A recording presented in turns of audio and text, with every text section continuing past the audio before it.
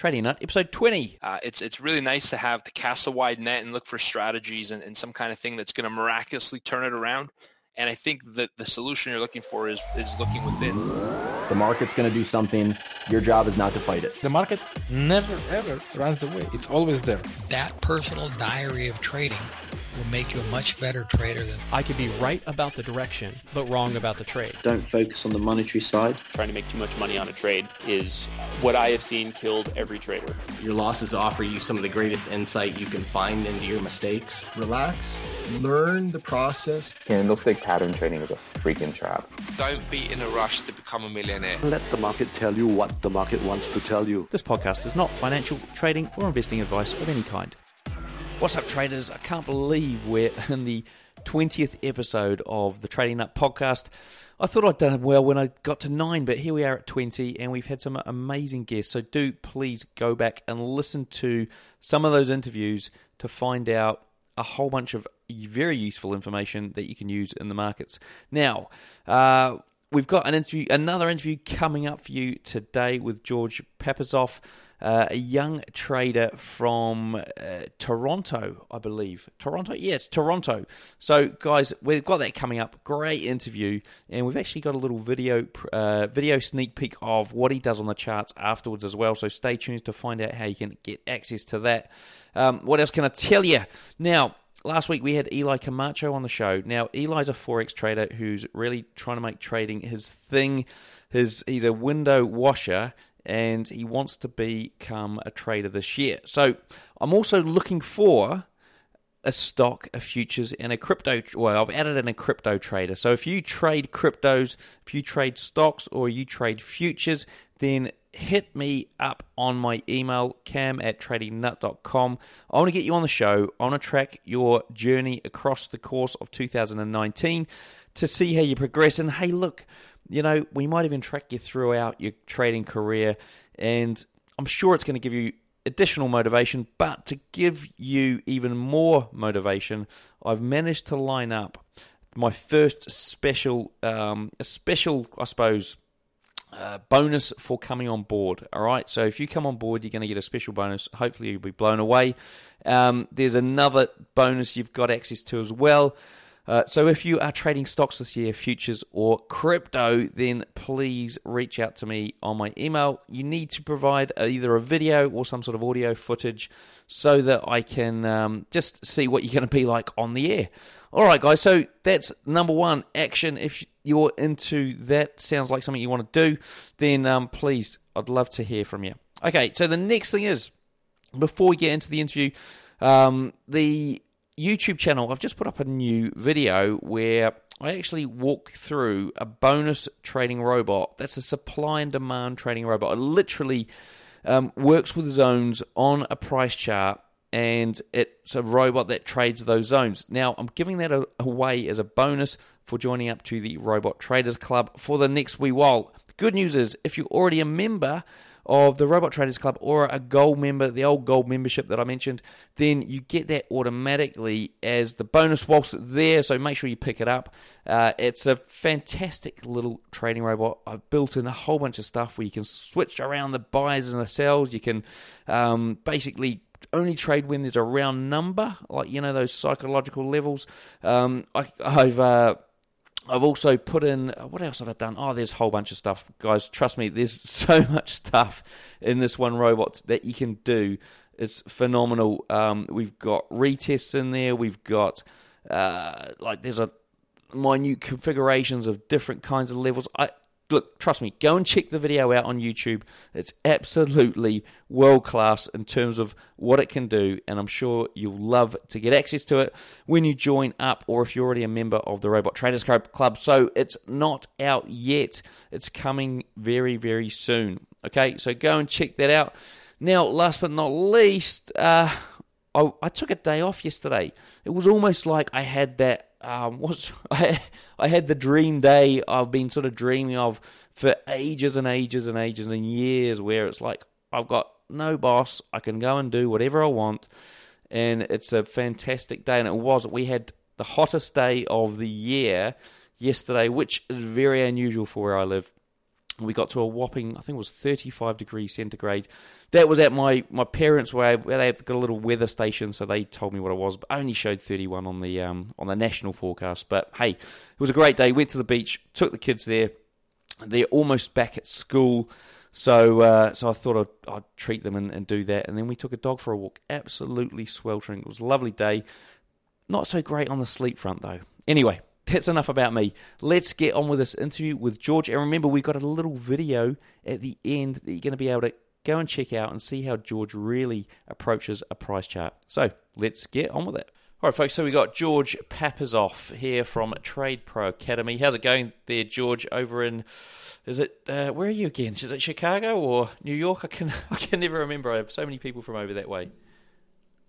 All over the place. Today we're in Toronto. Our head office here in Toronto. Opposite side of the pond. Yes, exactly. I knew it was somewhere around there. Toronto seems to be the place that's almost the hardest to get to do calls with where I am in New Zealand, and it wasn't an easy feat for us this morning. We had 37 minutes of technology issues to finally get here and get you on. But I'm so glad to have you on the show and hear your story today. So let's get started and find out who you are and how you got into trading. Yeah, absolutely. Thanks, Cam. Thanks for having me, and I'm happy that we could rise above the technology and conquer it. Yeah, so my name is George Papazoff. Happy to meet all of your listeners. Hello to your whole community. Thank you once again for having me on. So I really believe that in order to kind of know where somebody's going, you really got to get to know a little bit where they're coming from. So I'll give you some of the background, what got me into trading, how I was first attracted to it. My parents immigrated over to Canada. I'll give you a brief little history here. In 1993 from Europe. And my dad was he was an engineer. My mom was a nurse. So they had the traditional blue collar values, if you will. Into them was instilled that if you work hard, you'll do well and have a safe job, etc. Then my dad, for some reason beyond me, got into foreign exchange. The last personality that I thought would be trading, but he started trading, and thank God he did because he got me excited about it. He introduced me to currency trading in 2000. I was still young at the time. Didn't really have too much money, so I asked him, for allowance because the other kids were getting it at school. And he said, I could give you allowance or I could teach you how to make it. And I said, you know what? I like the second one. What's $20? Let's go with the second option. And thank God I did because it's what I've been doing since. I built my first strategy in foreign exchange in 2001. I got interested in the industry, so I figured, like any young lad, what a better way to learn and go to school for it. Went into a financial planning degree, went into finance basically, learned nothing about trading and finance, and decided to go ahead and start trading on my own on the side. So I dabbled there. And then I did actually complete the degree. I finished with the finance degree, went through the school, joined one of the top 6 banks in Canada where I was a trader for approximately about 6.5 years. Did some trading, some sales, but the majority of the career there was as a trader. Traded through the market crash in 2008. Actually I joined the desk at the time that it was probably the worst time. I saw a lot of financial ruin, Cam, and those are people who we've talked to on the phone and good client relationships, and seeing them lose it all like that really touched me emotionally. And from that point forward, at the time I had a blog going saying, markets could potentially crash. The debt cycle right now are towards the top end of the stage. A lot of debt's being accumulated. And I was trying to sort of share that message, and this really inspired me, that one event, to go in there and not only learn how to trade, but pass it on to others as well. So that's kind of my background in a little bit more detail maybe than most you want to hear. No, it's good. It's good. Now you know about me. So it's interesting. Your dad was a blue collar guy, and he was into Forex. It reminded me of my brother who was over just in the last couple of weeks, saying that he had some construction workers in his building, and he used to trade Forex as well, and he was looking at these guys. One of the guys was like putting plaster up or something on the wall, and he's showing this other guy one of his trades on his phone. And so it's interesting that the people that are traders just sort of, you can't pick them. You cannot pick them in a room. It's really exactly. So you would never know. You would assemble a room full of traders, and you'd be shocked at the people that are there. It always shocks me when I get to meet some people. But yeah, it's almost like some sort of hidden society of people. I've only ever met one out at an event, and it was only just the last month, and I was like, I mean, I don't know if it's the New Zealand thing or whatever, but this guy, it was quite an interesting chap. He literally was making, I mean, he was doing it full time, and he said he had 4 screens and everything, and then after like, I think maybe 4 or 5 years, he realised that he was actually just gambling, and he just stopped. I think he made some money, and then he lost it all after he fell asleep, and then that was it. He just sort of stopped, and it was like, he's like, oh, no, I'm just a gambler. I'm not. He had no strategy. He was just looking at the chart and just placing trades and closing out positions, and at the end of the day, he was usually up. But anyway, another question I wanted to ask was, so how do you get a job as a trader at a bank? I mean, what's that like? What are they looking for? For myself, yeah. So in Canada, because the way that Canada works, it's a very highly concentrated banking industry, so there's fewer positions. It's a very competitive industry. What they like to do in Canada is actually attract talent out of school, and I would love to tell you that I was top talent in school, but unfortunately that's not true. I sort of skirted along just doing enough to pass. I remember one of my economics professors saying, I know you were capable of better grades. What's stopping you from it? And I said, I'm being efficient. If I need 60 to pass, anything over 60 is a waste of effort. And, he didn't like that. But in terms of getting into the industry, I mean, you just apply. Like for me, it was an opportunity through co-op, through my degree program. And there was a placement there. I started for the summer, walked to the bank. My school was downtown Toronto, very close. And that's how I got my foot in the door. And, I knew that every opportunity to speak with somebody, there was an opportunity to make an impression. I've always been ambitious and really valued relationships and build a relationship enough to be offered a full-time position once the co-op ended. Okay, and so you managed to work your way into the trading floor somehow and pick up a role there. I mean, did you learn anything that you think other people out there who are like just retail traders, did you pick up any industry sort of institutional knowledge that fundamentally changed the way you view the markets? That's a really good question. So I guess in my position, it dealt more with the retail trader. So my contact points were more with the retail crowd. And the one thing that always stood out to me is that the volume of calls on the desk would always increase at times when the stock market already moved 5, 6, 10% in a couple of days. We'd have the calls of people rushing in to buy. And, I got to the point that I'd be doing the trades for them, but sort of face to my palm saying like, this is the worst time to be getting in at this point, wait for a pullback or look for better opportunities. So I guess one of the things I learned is to gather the sentiment of the retail trader. And I'll never forget to this day, sometimes I'll look at a chart and I could hear the calls in the back of my mind. I could hear the kind of conversations we would have. And again, it's not, it's by no means a knock on the retail trader. I think we just got to do a better job providing them resources to get educated and think like an institutional trader. And so let's move forward into what your trading is looking like these days. I mean, what markets are you trading and what's your trading style? Yeah, absolutely. I'm a day trader. So at the moment, I run 2 portfolios. So I split it into 2. One part of it, I day trade actively for income. So this is an account that I go to bed in cash. So if there's anything overnight that happens in China, you know how it is that somebody sneezes in China and the U.S. catches a cold right away. It's a very globally interconnected marketplace. So I'll day trade for cash flow, and then I have a second account that I have it separated as a swing trading account where I do more options and longer-term plays. But the majority of what I'm doing these days, because it's so volatile and opportunistic, is day trading futures. So I trade oil, the CL contracts, ES, which is the S&P 500 index, NASDAQ, the NQs. I also look at a lot of bonds and metals as well for correlations, yield curves, etc. But I mainly trade the futures on the S&P 500 equities and oil. Those are probably 80+% of my trades are on one of those 2 assets. Like my style of trading is I go to about 3 to 5 trades a day, depending on the volatility. Some days it's significantly more. Other days, 3 is good enough, especially if there's a lack of volatility.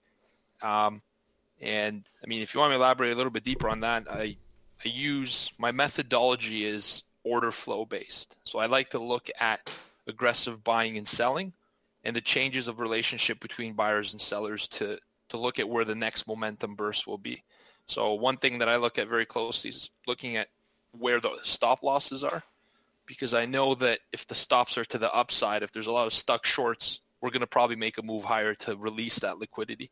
And that's where really my strength is, analyzing order flow and looking for moves between 1 to 6, 7 points on the S&P 500. Yeah, we had a guy on the show, it was quite a while ago now, and he was like this sort of, he was just one of these guys that had worked out how to trade oil using order flow, and he'd spent most of his time gardening, but then he'd just spend like a couple of hours in the morning doing that, and he was making $500,000 a year just doing that. And he said, that's enough for me. That's all I want to do. And he had people wanting to buy him out, like big institutions, and get him to stop trading because he was basically could see their orders, and he'd worked out a way to see their orders and how the orders were coming into the market, and he was just piggybacking on them or whatever he was doing. I can't remember the details. But absolutely. So I mean, do you want to tell us quickly why you landed on order flow as the way to approach everything? Yeah, absolutely. What I like about order flow is the concept that we believe out there as traders that especially if we're traders that are trying to hit that consistent profitability. I know that's one of the biggest pain points is trying to get consistent.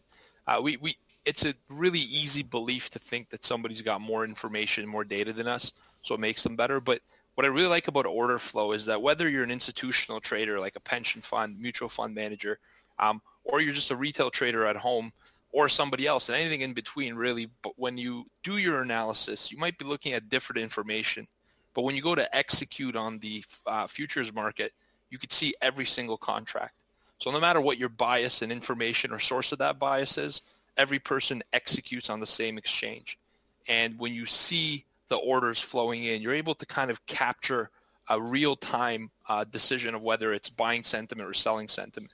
And you do that by looking at level 2 depth price ladders. There's some order flow tools that at the end of this interview, I know, Cam, that you're going to get me to show some of the guys the strategy. Yes, and I'll show you exactly what I do. But that's what kind of attracted me to order flow, because whether you're a long-term trader, day trader, scalper, institutional, it's all an order at the end of the day. You're just an order. And if you analyze that flow, it presents some really good opportunities for qualifying trades. And so how did you? I suppose what would be quite interesting is where you started off from a technical point of view to end up, or I suppose with all the options you've got in front of you. Where did you start off? And tell us sort of, I suppose, some of the stories of where things didn't go so well, and you eventually kept trying and persevering to get to the point where you are now. Oh man, my journey's been, I'd love to tell you that I woke up one day and I found this crazy strategy and it worked and I made $10 million and never looked back since. But I'm going to tell you one thing. I don't know a single trader that trades successfully, and I know plenty of them, who's done it on the first shot. I mean, I've blown out my accounts as well. I've gone through the trials and tribulations. When I first started, I was doing a momentum strategy and it worked great. And I guess one of my biggest pain points that I experienced that taught me the most in my career personally is my gold trade. I had some interesting opportunities in December of 2007. I was kind of getting along some gold around the mid 800s. It was trading that low back then. And I leveraged up on the way up. It went from 800 to above 1,000. I kept adding. And I remember that when things hit the fan and the market sold off, on the way down, I unfortunately completely let go of my discipline or risk management, continued to buy. And I'll never forget that loss. Just telling you that story turns my stomach, because I started out with a small account, built it up to six figures. And if you think about that late teen years, I was on top of the moon. I was planning vacation homes and, what celebrities I would marry. and it all fell apart. And, to be honest, looking back at that moment of devastation was actually the birth of the greatest opportunity of my life, is to look at an event and say, look, that can't happen again. And I knew what the cost of lacking discipline is. And from there forward, really that's been a pivotal moment. And my single largest loss was in that trade. And it hurts to tell you that, Cam, but you got to learn and move on. Well, of course. And what sort of, I suppose, what was your strategy back then? What I was doing is I was looking at a 1 hour chart. So gold was rallying quite a bit leading up to the burst of financial bubble. I know there was a lot of debt on a national level, on a per capita basis. A lot of the lending that was going on at the bank level, the moral hazard, just being lent to people. Ninjas, they were called, no income, no job, no assets. So I saw a lot of the ninja loans creeping up, and I'm like, look, if this thing is going to drop, gold's going to go up. So the strategy here was to just buy every opportunity I got. And not that I would be buying tops. You know, I did good enough research to wait for a dip, but I would just go on a 1 hour chart, and I would look at levels at which I could connect the trend line and levels where there were wicks. So if you look at a candle, any place where it hasn't closed but traded through, that's an extreme point. And I know that at that level there's liquidity waiting. So I would put some orders in there and try to sweep up the liquidity, and it worked. It worked great every single time, until the one time it didn't. And had I managed risk better, I would have done far better. And that was my learning lesson, that the real profit in trading doesn't come when you're chasing the profit, but when you focus more on managing risk. And I say that a lot to some of our traders in the room. I always tell them, look, you're a risk manager. The profit is your salary. You're getting paid for being a good risk manager, but be a risk manager first. Chasing gains is how you chase yourself off a cliff. Yeah. And you're not the first person to mention that on the show. You are a risk manager is a key lesson, because I mean, I don't know how many times I've seen it myself going in the past where I've like gone, had I stopped and kept to my strategy and not done all these stupid things, I actually would be there to start again the next day. But it's poor risk management. But isn't it funny, Cam, that like you hear these things, these phrases in the industry, and later on in the podcast, I'll give you guys some really good psychological tips and tricks. But isn't it crazy that you hear that phrase and you understand it, but you don't really understand it until you understand it? It's until you're in that seat and you're like, oh, this is what it means. It's not just a phrase that everyone uses because it's cute. I know, and it's almost like you can't, even when you do understand it and you're there in the moment, sometimes it's hard to bring it back to actually fruition, right? So it's like you've got this emotional side of that's taking over, and and that's what the crux of it is. It's the whole sort of emotions. I mean, that's why everyone wants the strategy and then they never follow it, and then it's the emotions take over and they can't understand why. Absolutely. That's and there's science. Yeah, sorry, I was going to mention there's science behind that, and I think you hit a key point there, Cam. It is emotionality, because when you start to get everyone makes a plan for how they're going to spend the money they're going to make, but that it's a Mike Tyson quote: make a plan, or what did he say? When you make a plan, it's great, but it's not the same when you get punched in the face. Yeah. Like, a plan is great, but you get punched in the face and it all changes. And so we make these plans for success, but we very rarely have a plan to manage our way through some of the challenging times. And what ends up happening is that when you start trading for the anticipation of profit. You want to get away from your 9-to-5 job. You want to be more independent. But what ends up happening is once you start to feel the first loss, emotionally, you start to get triggered on a very deep value level. You begin to associate a trading loss with fear, with hurt, with actually being physically punished. And if you look at the human brain, our animalistic qualities, fear of a losing trade or fear of death in a cave 1,000 years ago is the same fear.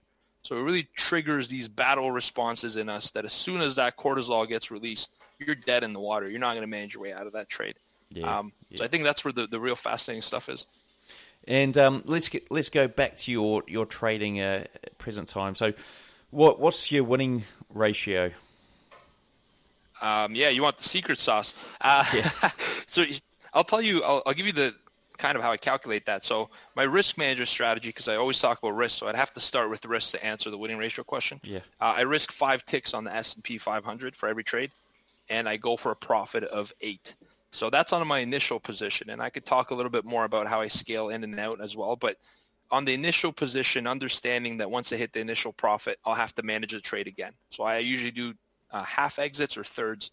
So the way I've kind of structured my trade is that if I'm following the rules and being disciplined, I need just a 40% win rate to break even for the day. And knowing that at the back of my mind and sitting on the desk makes it a lot easier for me. Because I'm like, look, you could win 40% of the trades. You've been doing this for a long time. But my average win ratio depends on sort of how the market's going. Usually if it's transitioning from no volatility to volatility, it'll drop as I kind of adjust the strategy. But I'm sitting around for 2018, probably low 70s, high 60s. And, if anyone tells you it's higher than 95%, be careful because it might be that gold trader that I was in my bedroom a couple years ago. Yeah. Okay, and so all right, so your winners are bigger than the losses, and you're about 60 to. Sorry, was it 40 or 60, 70 to 60? So that was the. It's around 70 on average, high 60s, low 70s. Sometimes it's been as high as 80, but sometimes it's been as low as low 50s. But the real like hurdle for me is 40% based on the way I've structured my risk management. Right. And how many trades would you be managing at once? I like to do up to 2 or 3 sometimes if I get really wild and I'm feeling mentally sharp. But any more than that, I would start to lose focus on the one market. So I like up to 2 max. That doesn't mean I'm not looking at many markets. On any given day, I'm looking at least 10 to 12 different assets because I follow correlation a lot. If you look at pit traders back in the day, that's all they used to do. Look at the quote board, trade off of price movement and correlation. So I'll follow a lot of markets, but I can't be in a simultaneous trade in any more than 2 assets. And what time frames do you look at when you're trading your intraday trades? Yeah, that's a really interesting question. I'll give you the short answer for that. I don't actually look at time. Albert Einstein said that, time is relative, and it's the same in trading. So what I've done actually, Cam, is I've removed the time chart. I mean, I'll look at an hourly probably once a day to kind of get a sentiment of where the market's headed and map out some levels. But then the actual trading is done on rotational structure. So, any market has a pullback, if you will. It'll go up, and then it'll have an impulse wave and a pullback. So I measure the rotation of the market on the S&P 500. It's about 4 to 6 ticks, and I'll use that as a range bar. So it's called a range bar chart. You might have heard of the Renkos out there. They follow a similar structure, but there's some key differences.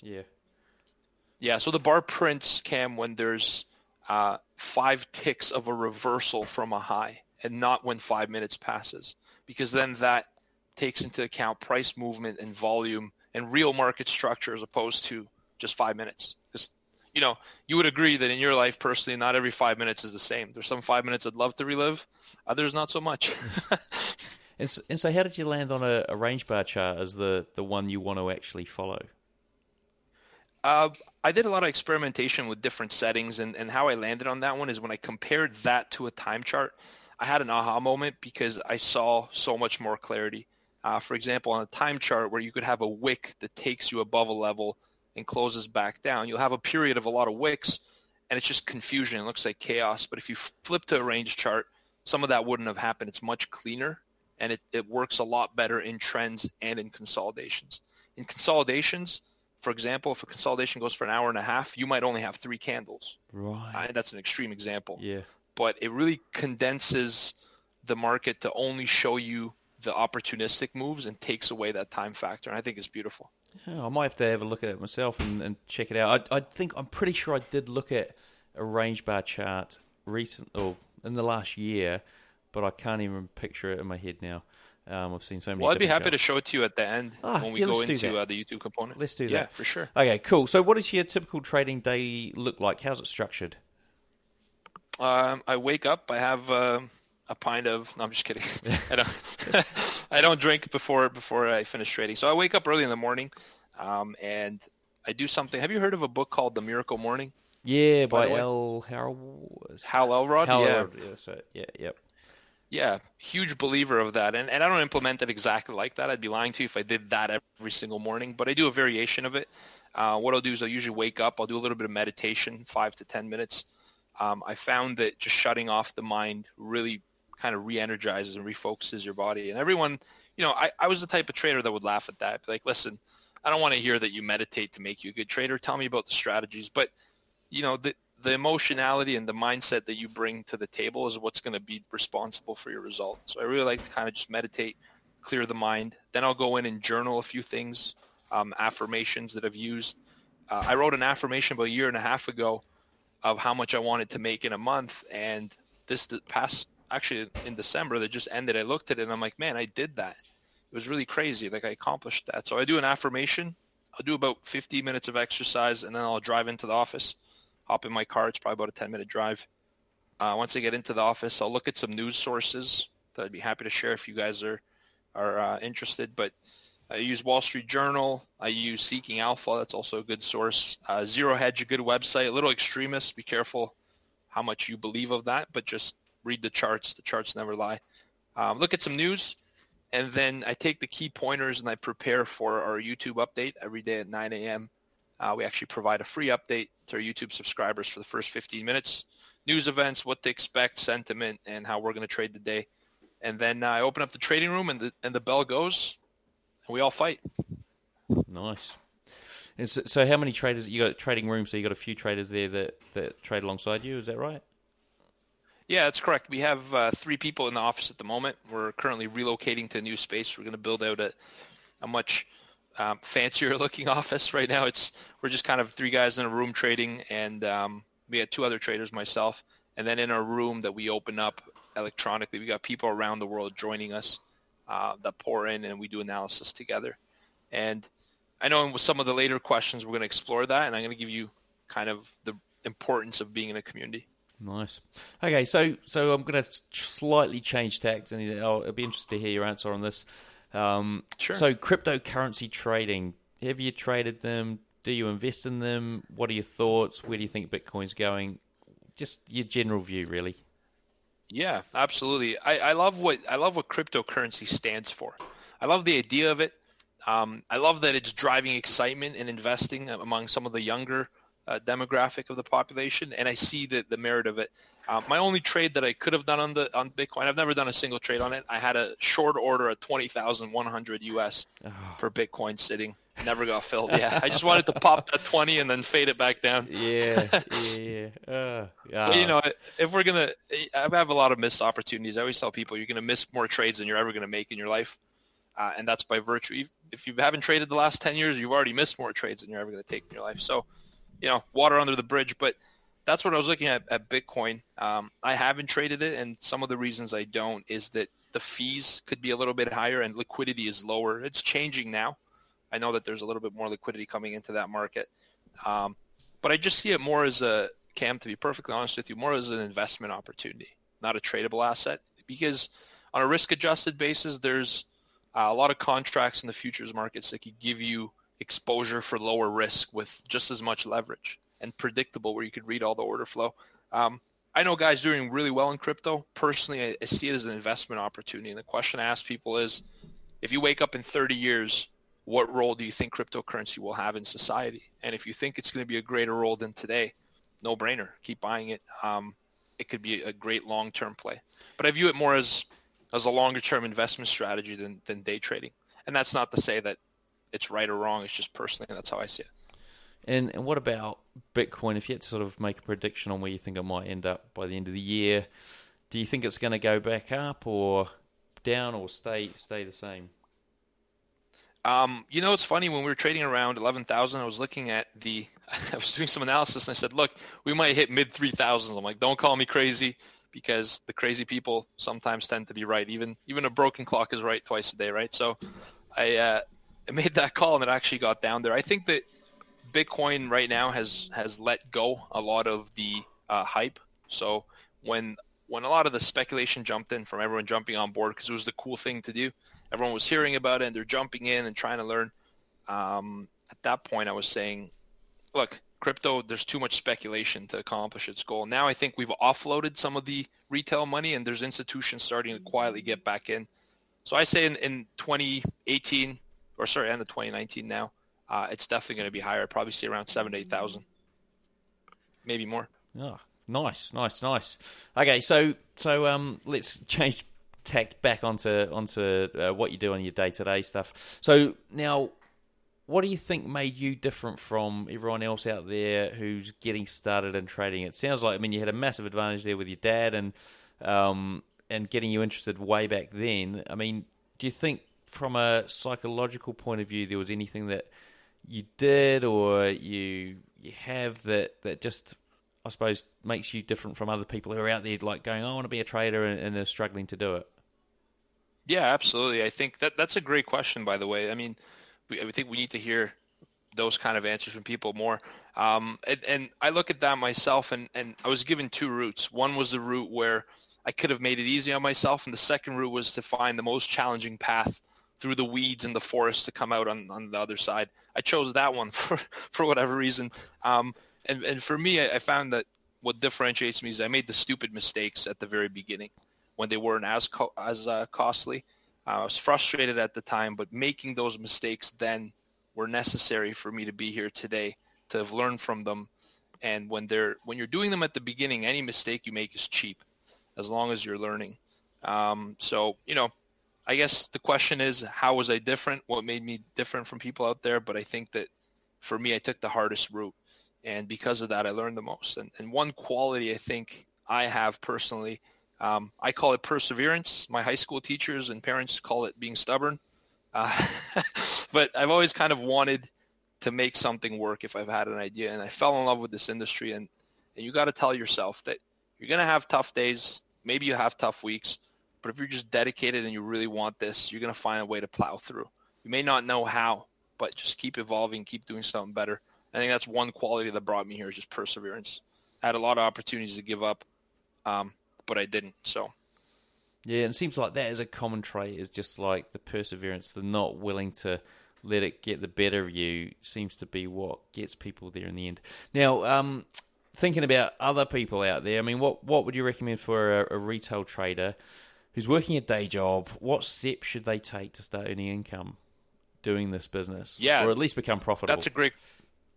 Absolutely. That's a great question. I took this journey, so I give you my steps and then what I've learned from it. Basically, what happened was I was trading alone at home, and when I was trading, the industry back then wasn't as large. There wasn't as many opportunities. There was less brokers, less real trading communities, less everything, less traders, and on a retail basis. And what I did was I joined a community, and what I noticed is this. Look, if you look at a professional trading environment, what you see is, if you go into a proprietary trading company, the technology you see, the news that you hear, the setup, everything that you see there, you could replicate in today's world. The one thing you can't is the people around you. You look at a professional trader in an institution, they're never alone in a room by themselves. And I think being or belonging to a community has really helped me sort of have a place as a sounding board for me to share some of my challenges, successes, learn from others. Teaching others helped me learn better. That was one of the things.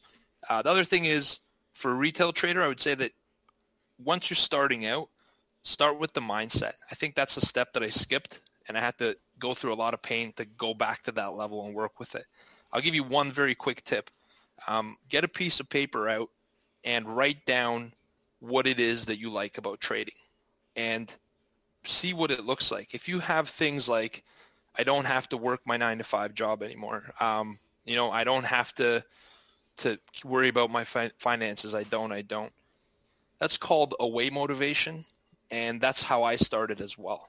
Before I really fell in love with what I was doing, I started for the money. Let's not kid ourselves. As a young person looking for an opportunity to make money online at my own pace, being my own boss, my own schedule, was very attractive. But what the problem with that is, these are called away motivated goals, Cam, and I don't know if you've done any research into some of the neurolinguistic stuff like psychology, but the away motivated goal is only good enough until you move enough away from it that you don't feel the pain anymore. But it's not enough to push you to that next step. Like, you'll move away, you'll feel good from not being in poverty, or I shouldn't say poverty, but being free, but it won't get you to the point where you're actually hitting your dreams. So what I'd tell you guys is, I challenge you to rewrite your goals in a toward motivated way. It's fine that you don't want this and that, but what do you want? And if you rewrite your goals like that, and you meditate on them, and you visualize them, you're setting your autopilot on the right course. And it took that for me. It wasn't a trading strategy. It wasn't a guru. It wasn't anything. It was me getting my own mind and just retuning it. And I think that's where you would start. Yeah, that's great advice. Thanks, pal. And then I wrote a few other things. I create a plan, test it in real time. But the most important part is work on the mindset, because it's very important. Yeah, I was going to say to you, how do you work on the mindset then? And that you've given a great answer. So, guys, rewind that, listen to it again, and do what he said. Write down why are you trading? What is it? And most of the people that I talk to, just like locally, the reason, is when they hear what I do, it's like, maybe a week later, 2 weeks later, it's like, I want to get into trading. and it's all away motivated goals now I think about it, which, exactly. Some of them, and then I say to them, look, guys, it's a lot of work. It is actually a lot of work. You've got to be dedicated. You've basically got to dedicate, your life to it to a certain degree. It's got to be your hobby of choice, and that scares off a lot of people. It does scare a lot of people off. So, right, let's get into some detail around the fundamentals. So, do you use any fundamental stuff when you're looking at setting up your trades? I mean, you talk about looking at the news and that, and how much does that play a factor to what you actually do when it comes down to getting into a trade? That's a really good question. So for the fundamental aspect, I do follow it. I don't discount it. I got to tell you, the majority of time I spend actually. So here's the thing: the fundamentals to me are very important and what drives sentiment.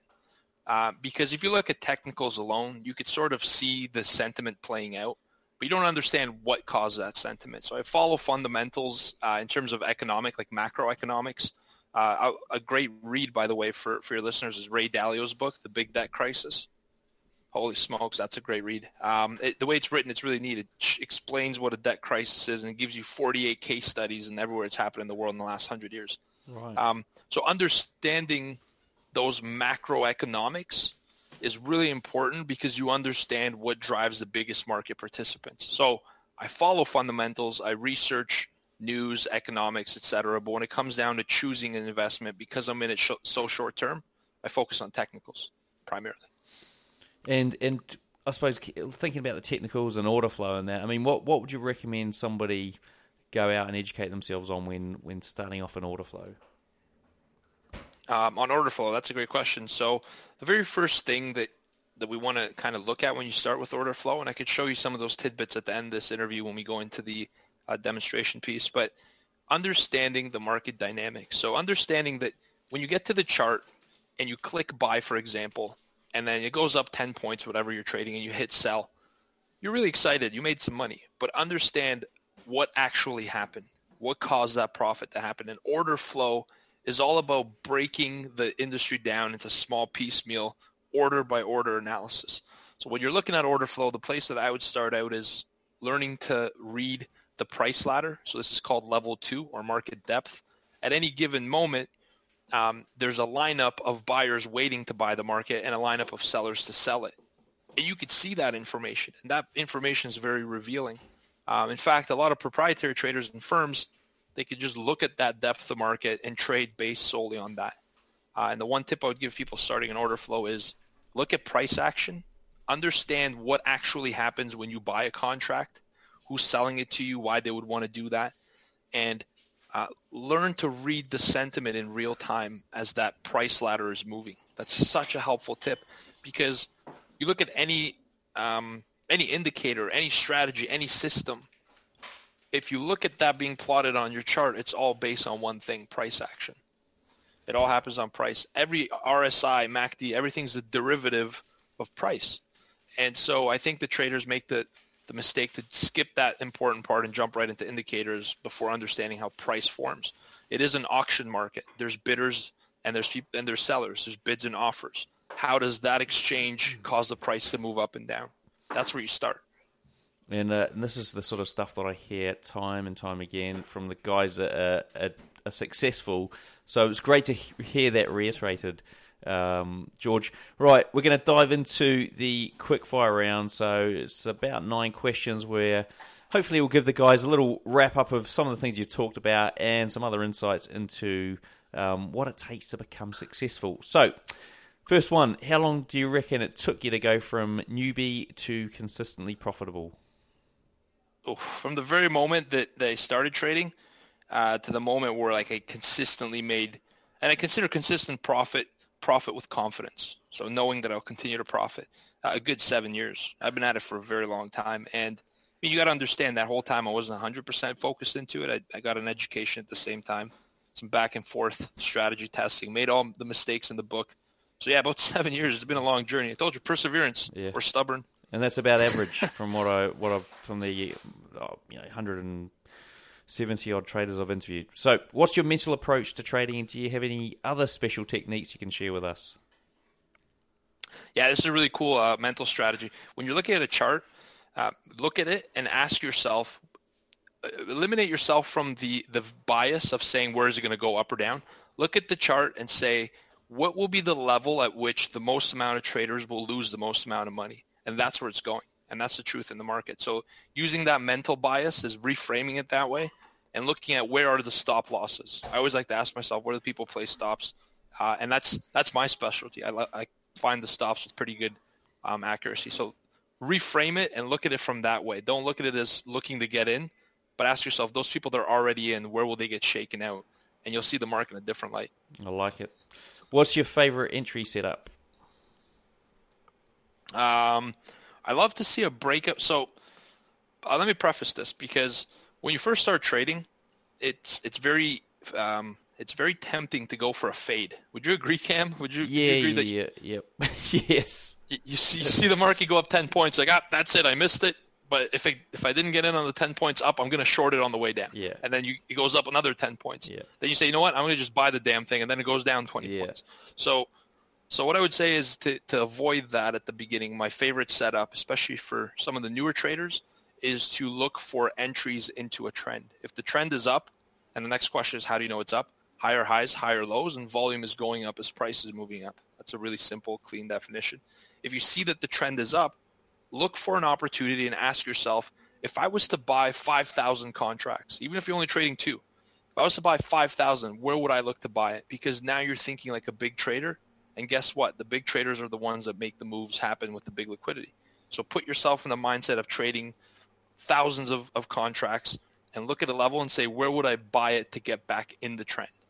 And I love those trades. One of my favorite setups is a pullback to a simple VWAP. It's called volume weight average price. And I look for some qualifiers, but getting in the direction of the trend, or the easier trades, if you will. Now, if you've been trading 3-4 months and you're consistent, by all means, fade. Go for it. You just got to watch the market for a long time before you know when to fade, when not, when to fold and when to hold them. What strategies do you use to exit or manage active trades?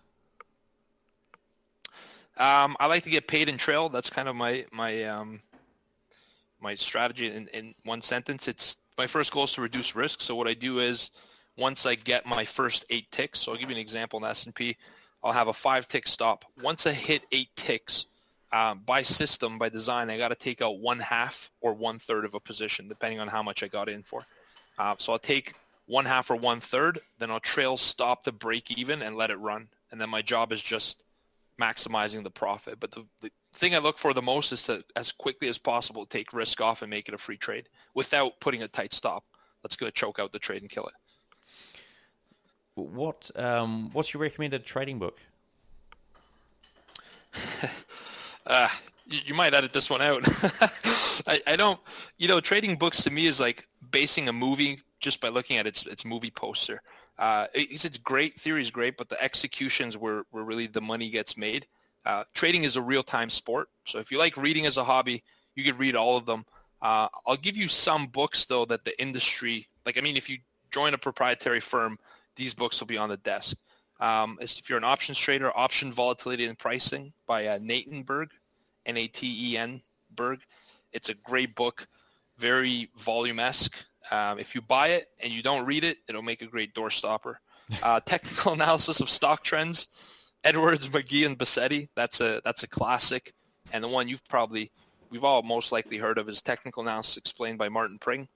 I had a chance to meet Martin Pring. We've done an event together. Great guy. Strongly recommend those 3 books, but they're starting books. Understand that it's going to teach you when you go into a car how to turn on the dome lights, where the ignition key is. You can't learn how to drive a car from a book.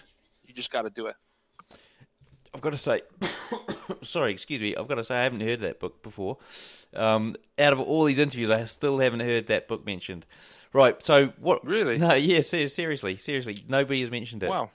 I'll have to check it out, and I'll have to hit up Martin for a potential interview. So, if there was one thing you'd recommend any retail trader spend the next month mastering, what would it be, why, and how could they go about mastering it?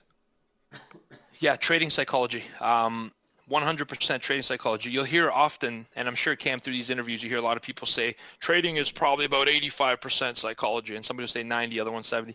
We all agree trading psychology is a big part of success, And I'd like to ask you how much time and money have you invested in working on that? And chances are it's probably the least amount of time and money you've invested in psychology. So I'd say trading psychology. And, you know, here's a shameless plug here. We created a course based on neuro-linguistic programming. It's called NLP. And it's basically learning from the get-go how to get into your unconscious mind level and reset your values. Because, Cam, you want to hear a really interesting stat? I know in your part of the world, you guys are very big in NLP. It's pretty much household. Yeah. You've heard of NLP, correct? Yeah, it's quite big, actually. Australia, New Zealand, I think it's quite big, yeah. And it's amazing, and that's why you guys are such happy, cool people. But it's like you're really learning how to reprogram and wire your brain on an unconscious level. Here's a cool fact. Between 0 to 7 years old, every value that you have today as an adult was formed between the period of 0 to 7. 0 to 7, you're a walking unconscious mind. And if your parents valued safety, guess what? By 7 years old, now you have a top value as safety. And it's going to be hard to trade with the value as number one of safety. You have to kind of understand yourself and work around that. And what happens is at 7 years old, the GPS destination is set. And for the rest of your life, you follow that route unless you make changes. And these aren't changes you can read about in the everyday kind of textbook. That they're on a very deeper unconscious, psychological level. And we kind of created a course based on NLP tailored to trading. As far as I know, it's an industry first. But, you know, can't make that claim because who knows? Some guy in the basement might have invented it. Yeah, well, it's worthwhile checking out, I think. What's your preferred broker and trading platform? We have an affiliation with AMP Futures. I am not compensated by them. I recommend them because they are a great customer service brokerage, great low margin deposits, so they allow you to kind of trade with a smaller account. And when you need it most, they're there, and they're worldwide. So that's kind of why we have an affiliation with AMP. I'm not paid anything for them, but we kind of have a group ordeal for our members. And then that is fed by Sierra Charts. So Sierra Charts is this little platform that when you launch it, it looks like it was made in the 90s. But my goodness, is it powerful. It's a really powerful platform for futures trading. For currencies and options, I use Interactive Brokers. And then for looking at just larger term trends, because I love the chart so much, TradingView. Side note, Sierra Charts, I found out the other day that their postal address is about a K from where I live. And oh, wow. Yeah, I know. Where I go and get acupuncture, it's in the same building as that. So, but then I thought, maybe I can pay them a visit and do an interview and stuff. And I contacted them, and the guy who actually runs it is now he still lives in New Zealand, but he's in a different part of the country, and it's just it's literally a PO box just down the road from me. So it's weird. It's very weird that somebody who's got such a international exposure from the trading community is just like their postal box is just down the road. I was actually going to try and go in there and have a look at it just to see what it looks like. It's probably just a plain old box that's got a number on it. Anyway, so that's awesome. You sound like somebody who has perseverance too. It's in your backyard. Why not check it out, right? Yeah, exactly. Right. So that's cool. What's the worst trade you've ever had? Gold. Next. Yep, you mentioned that. So if you could leave our listeners, we talked about it. Yeah. If you could leave our listeners with one piece of advice, what would it be? Put more focus on real-time execution in psychology. I think that's a very big thing. It's really nice to cast a wide net and look for strategies and some kind of thing that's going to miraculously turn it around. And I think that the solution you're looking for is looking within. I think psychology is very important to start with, but then real-time execution as well. We learn so much about doing this analysis on daily, 1 hour, 15-minute time frame. But the news is this. A swing trader, an investor, Warren Buffett himself trades on what? The nanosecond basis. That's the only time frame there is. There's no other time frame. Orders go through in real time. So focus on the real time. Kind of get the idea that it's a white-collar job up, roll up the sleeves and make it a blue-collar thing. Just jump in and work hard, and you'll see it in the execution. And I'll give you this one last tip, too. This is the second piece of advice. Is make trading work for you. A lot of times we'll jump at something that maybe marketing told us we should, that make it easy and make thousands of dollars. You shouldn't have to change your schedule around to make trading work. Make trading work in your schedule. I always ask people, what are 1 to 2 hours a day you could commit to this? Because that's all it takes. Choose those 2 hours. There's a market out there. It's a global marketplace that you could trade. So find a schedule. The most important part is being able to be consistent with it. chunk out some time, schedule yourself, and you'll see that through regular work, the big picture becomes very clear. Cool. Great advice. What a fantastic interview. And look, we've got one last question, and I'm wondering whether or not this is something we do on YouTube. And so this is where we'd like you to give us the bones of a full trading strategy, the entry setup, stop loss, take profit, targets, market, time frame, something our listeners can try it at home. Is this what we're going to jump on YouTube and do, or? Yeah, we should. It would make sense to jump on YouTube and probably demonstrate it, because order flow is probably a new concept to some. Explaining it would be hard. Okay, brilliant. I'll tell you what. So let's wrap up the interview here. And guys, if you want to find out what George is going to show us on the screen, then head over to the YouTube channel, or actually head over to tradingnut.com. Find George's interview, search George in the search box, and you'll find it there. So, but before we wrap up, what's the best way for the guys to get hold of you? Yeah, absolutely, Cam. It's been a pleasure. I've had a lot of fun doing this with you. One way to find or get a hold of us is we do YouTube morning market updates every morning, Monday to Friday, 9 a.m. Eastern time, daily, for free. We'll cover the news events. I'm very interactive with the audience there through the comment section as well. We have a Facebook group called Home of the Trade Pros. On our website, we actually have a free training. You get 6 lessons that you'll learn, introductory material to options, stocks, futures, and a lot of different markets. So you can find out which one works for you. So I think the problem in the industry is we gravitate towards a product because that's what we heard about. But each product is different, and it has different advantages that might fit with your schedule better. So we kind of created a course explaining all of them and trying to pick which one's right for you. So that's a free course. You guys can check it on the website. And, I'm always open to everybody. I love to meet everybody out there, like-minded traders, because we're all crazy. So let's be crazy together. If you want to send me an email, george@tradeproacademy.com. Brilliant. Okay, great. Look, we're going to jump onto YouTube now, but a big thank you to George for sharing with us today. Everything we've discussed here with all the links are in the show notes. To find them, simply search for George in the search box on tradingnut.com. Until next time, I wish all my listeners trading happiness and success. All right, folks, so there you have it. Now, I did mention there's a video, and you're going to be able to go and check it out on the YouTube channel. So either go over to the YouTube channel, if you know where that is, which you probably don't, or go and check out tradingnut.com, search for episode 20, and you're going to find the video on that post, along with all the quotes from the interview that you'll want to remember and put up probably on your wall next to your trading desk. All right, folks, last but not least, we've got the traders that I'm going to track. So if that's you, if you think that could be you, then please do send me an email, cam@tradingnut.com, and go and check out a little sneak peek of the robot on the YouTube channel as well. So this is the bonus robot you get for joining the Robot Traders Club. All right, folks, until next week, I'll catch you in the markets.